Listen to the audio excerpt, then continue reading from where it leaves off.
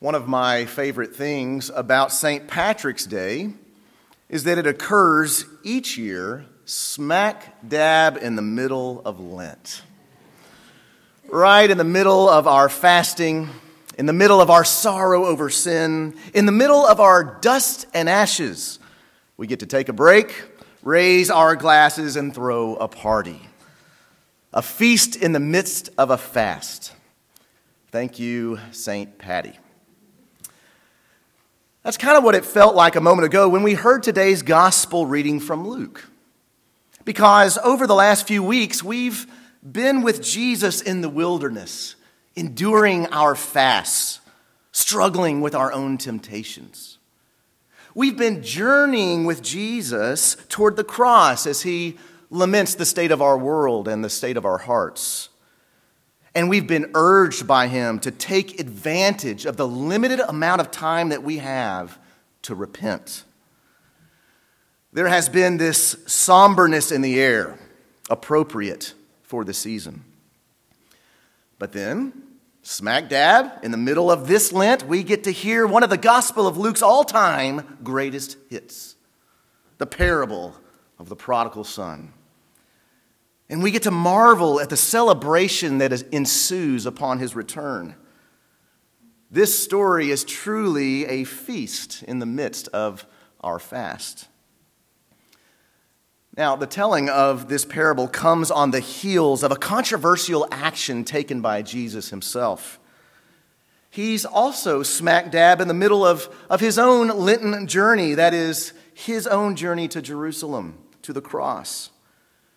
Recall back that in Luke chapter 9, we are told that Jesus sets his face to go to Jerusalem. That's a key turning point in the book of Luke. So that chapters 10 to 19 become a sort of a travelogue for this journey.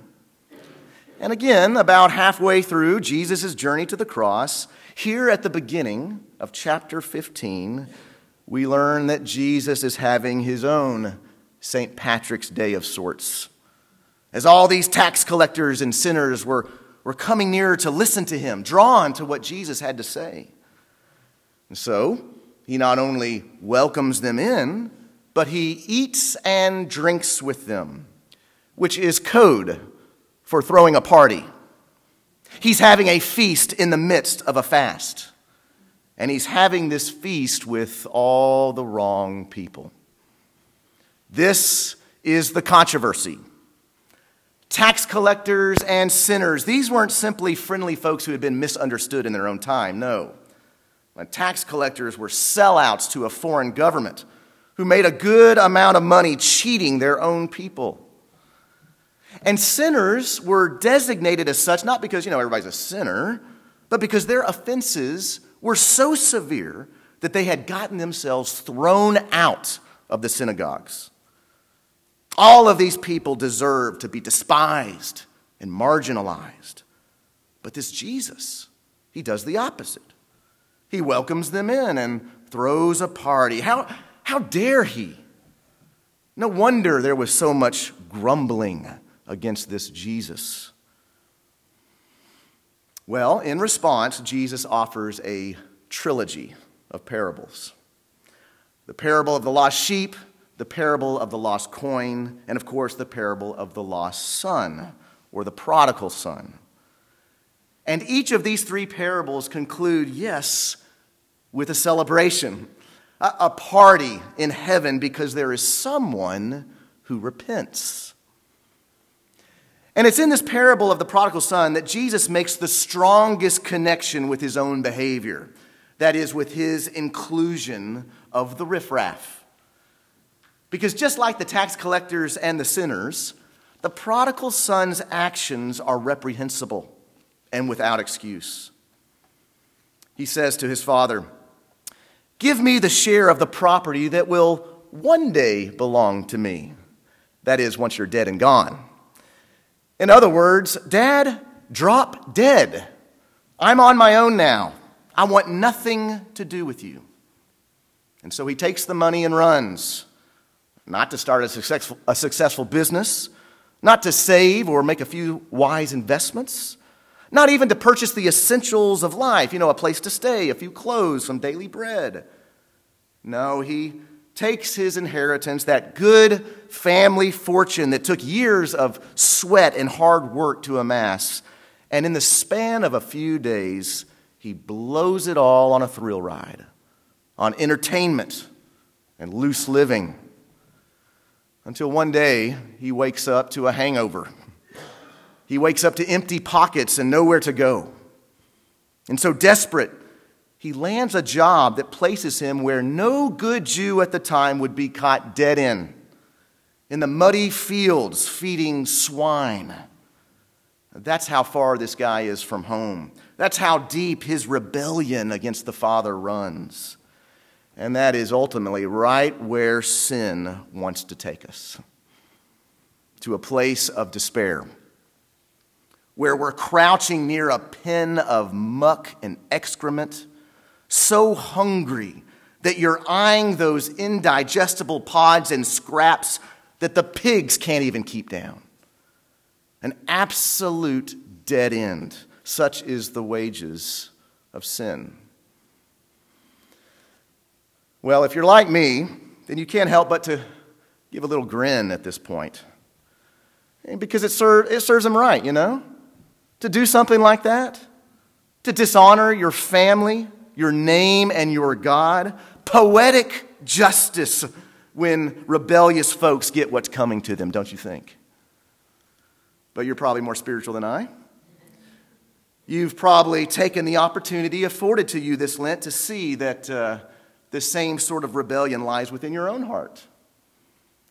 Perhaps you've come face to face with the fact that the forces that push this prodigal into the pigsty lives also within you, pushing you as it does away from God and away from loving others. That's why this is such an important season for us. A time to look in the mirror and see the prodigal staring right back at us. A time to come to terms with the fact that we're all tax collectors and sinners hiding behind those thin layers of religiosity. This is exactly where Lent, our time of fasting, is meant to take us. But not that we might grovel in our shortcomings. Not that we might throw our own personal pity parties, but rather that we might come to our senses. Just like the prodigal of whom the text says he came to himself. What a great phrase. He comes to himself. He faces up to the reality of his own situation and says, I don't have to live like this.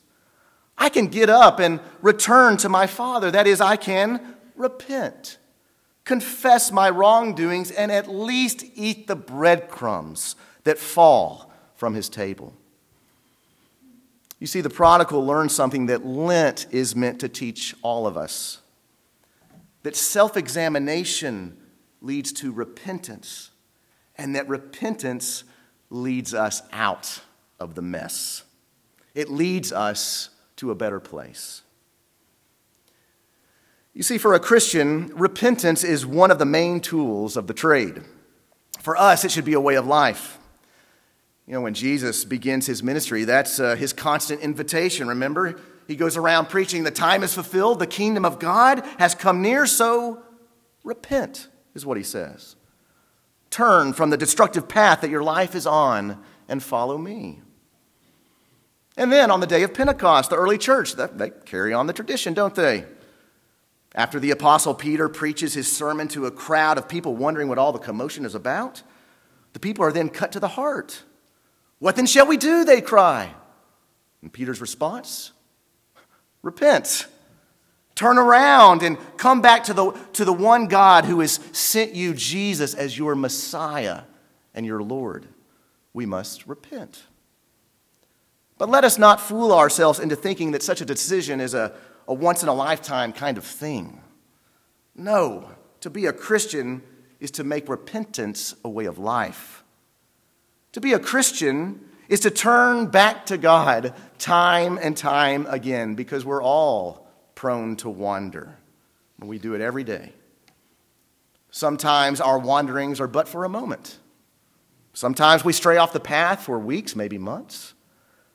Sometimes we will follow a line of sin for years without even realizing. We don't even see it. Which is why we so desperately need seasons like Lent. These times of fasting and prayer so as to be more introspective, to examine our hearts, to do some deep internal work so that we too might come to ourselves and say, I'm in that pigsty again, but I don't have to live like this. I can get up and return to my Father and at least eat the breadcrumbs that fall from his table. You see, self-examination leads to repentance, and repentance leads us out of the mess. That's not all. But lo and behold, to our great surprise, it's much, much better than this. Repentance not only gets us out of the mess, but it is met with a great rejoicing.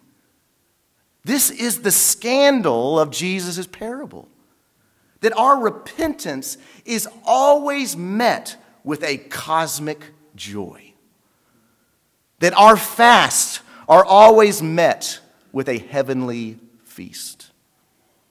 For as we become more and more aware of our sins, of the things that we cling to, as we become more and more aware of the distractions that take our eyes off of the Father, the more we are given the opportunity to repent, to turn and head back home. And each time we do so, we discover not breadcrumbs falling from the table, but the Father running out to embrace us every single time. It's scandalous. In this parable, the Father is represented as foolishly lavish toward his prodigal son. In fact, he's more prodigal than the prodigal son himself. I mean, think about it. The father would have shown admirable generosity if he had simply accepted his son home as a slave after he had disgraced the family. That would have been terrific.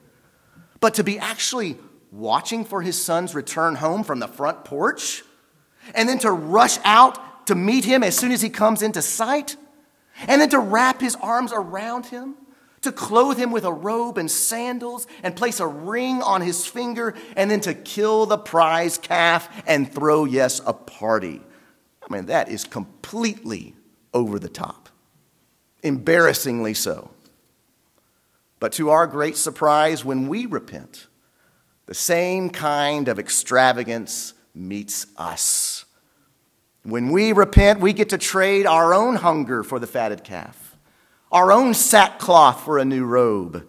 When we repent, we get to trade our ashes for jewelry, our kneeling for dancing, and our tears for shouts of joy.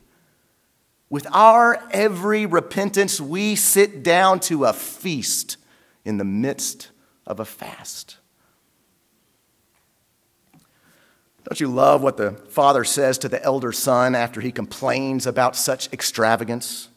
Words that happen to be exactly what Jesus wants the grumbling Pharisees to hear. The father says, "Son, you are always with me, and all that is mine is yours. But we had to celebrate and rejoice because this brother of yours was dead and has come to life. He was lost and has been found." Don't you love that? We had to celebrate. I mean, that's why Jesus is throwing a party for the tax collectors and sinners. That's why Jesus is throwing a party for you and for me whenever we repent. Because the Father has to celebrate. The heavens must rejoice because someone dead has come to life again.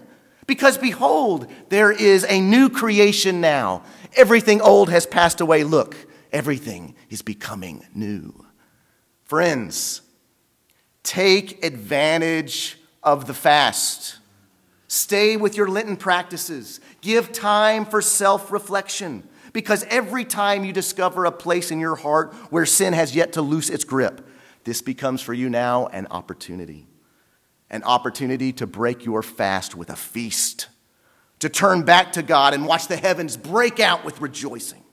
And to have Jesus wrap his arms of love around you once again. This is a feast in the midst of a fast. Thanks be to God. Heavenly Father, we give you thanks and praise that you are a God that searches after us, that always meets our repentance with open arms and a party where heaven itself is rejoicing. Help us not to be afraid of coming to terms with our own sin. Help us not to be afraid to fast and examine our hearts so that we might find those areas where we can turn and come back to you and always find you waiting with extravagance. Thank you that you are that kind of God and that you invite us to share in your life in that deep way. We pray this in the name of the Father and the Son and the Holy Spirit. Amen.